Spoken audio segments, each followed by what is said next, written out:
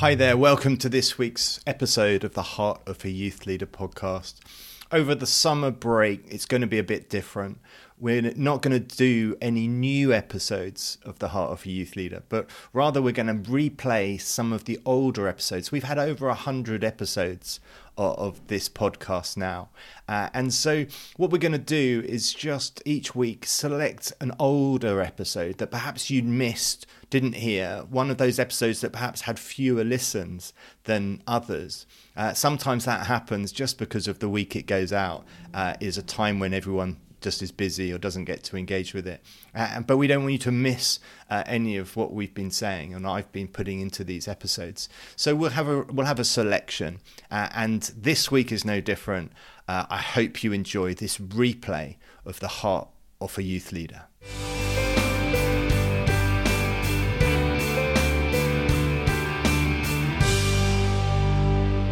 The question I've got today is about your dreams. What are your hopes for the year ahead? What do you look forward to? What would you love to see happen? And I get the feeling that not many of us actually take time to think about that, to ponder what could this year look like? What could the next 12 months have in store for us? And choosing rather just to keep going, just to keep doing the same old thing. To keep having the groups, to keep having the meetings, to keep doing the assemblies, to keep doing whatever the same old looks like. And by saying that, I'm not trying to say the same old is bad old.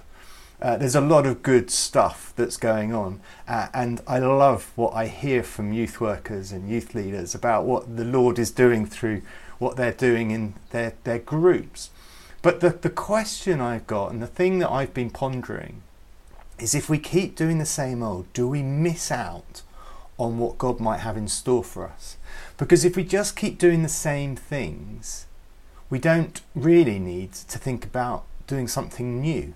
And the more I read scripture, the more I see the God of new, the God of new beginnings, of new starts, of new fruit, of new contacts, of new transformations.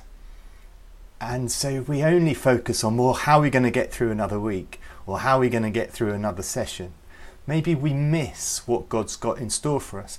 And I wonder why we do. And maybe at the heart of it, and this is a little challenge for us, maybe at the heart of it is a feeling that God doesn't really want to give me anything new to do. Maybe you're listening to this or watching this today thinking, actually, that's all right for you to say, Andy, but God doesn't do new things with me. So I just get on doing what I know. And I get that because I've been there so many times. I think back to when I was thinking about starting Thrive 10 years ago. And I was like, oh, who am I to start a charity? What ridiculous nonsense. But it was a seed planted in my head by Tim Hasty-Smith, who was the then General Director of Scripture Union, when he said to me, I had a meeting with him, a chance meeting, he said, Andy, what would you love to do? And I said, I'd love to spend all my time mentoring youth workers, investing in youth leaders to help them not give up, but to keep doing youth work as long as God's calling them to. And he said, well, Andy, just start a charity and do it. And it was really as simple as that. And the more I thought about it and the more I started to pray, I just felt God, well, not saying don't. Maybe that's the truth, is I felt he didn't say no.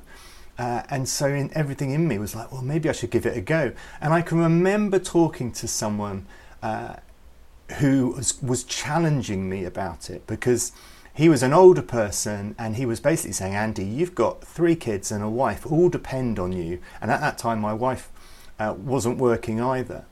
And he said, how could you start a charity when you've got no income, no promise of income?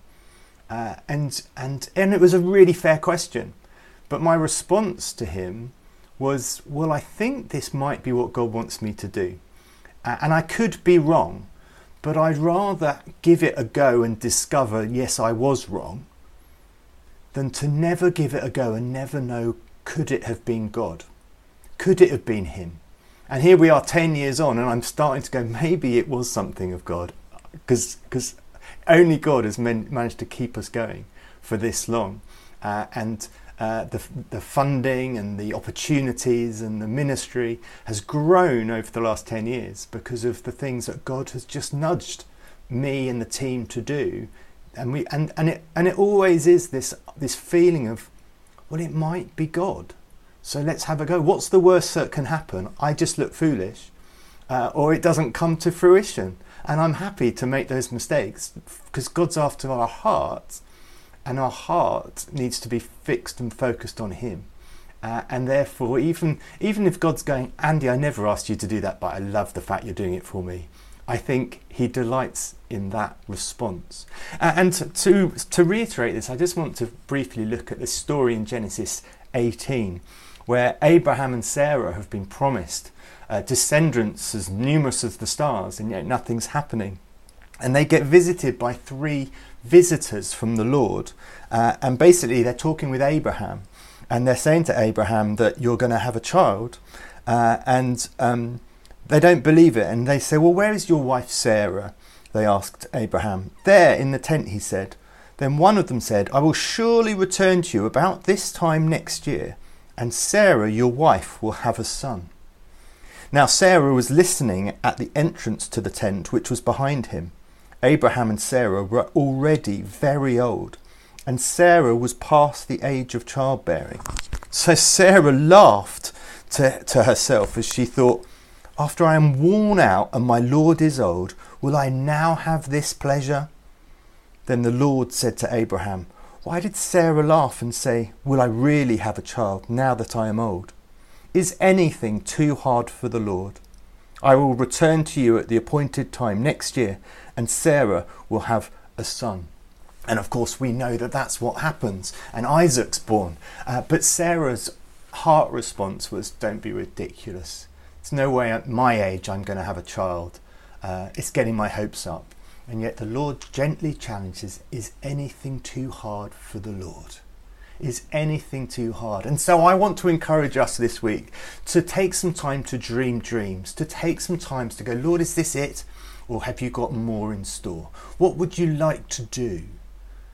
If you could do anything and you knew the Lord was going to say yes, and you knew you'd get all the resources you need, what would you do? Is there anything you would do right now that would be different? And I want to gently encourage you to take out that risk, to take that step of faith, to go, well, it may not be God and it will come to nothing. Or it may just be God and it will come to everything. Don't live life going, well, I'll never know whether that was a God prompt or not. Do it. And pray this week for your ministry and the youth work that you're involved in. And say, Lord, what do you want us to do differently? Is there anything that we're not doing as well as we could? Is there something new we need to start to enable more young people to come to know you? And is there anything different we need to do that will help the young people we already meet fall more in love with you, to grow closer to you, to be introducing you to their friends? Because we want to see your kingdom grow, and we want to see more young people walking and running and playing with our living Lord. Enjoy it this week. Pray for your ministry, pray for your young people, and go for it.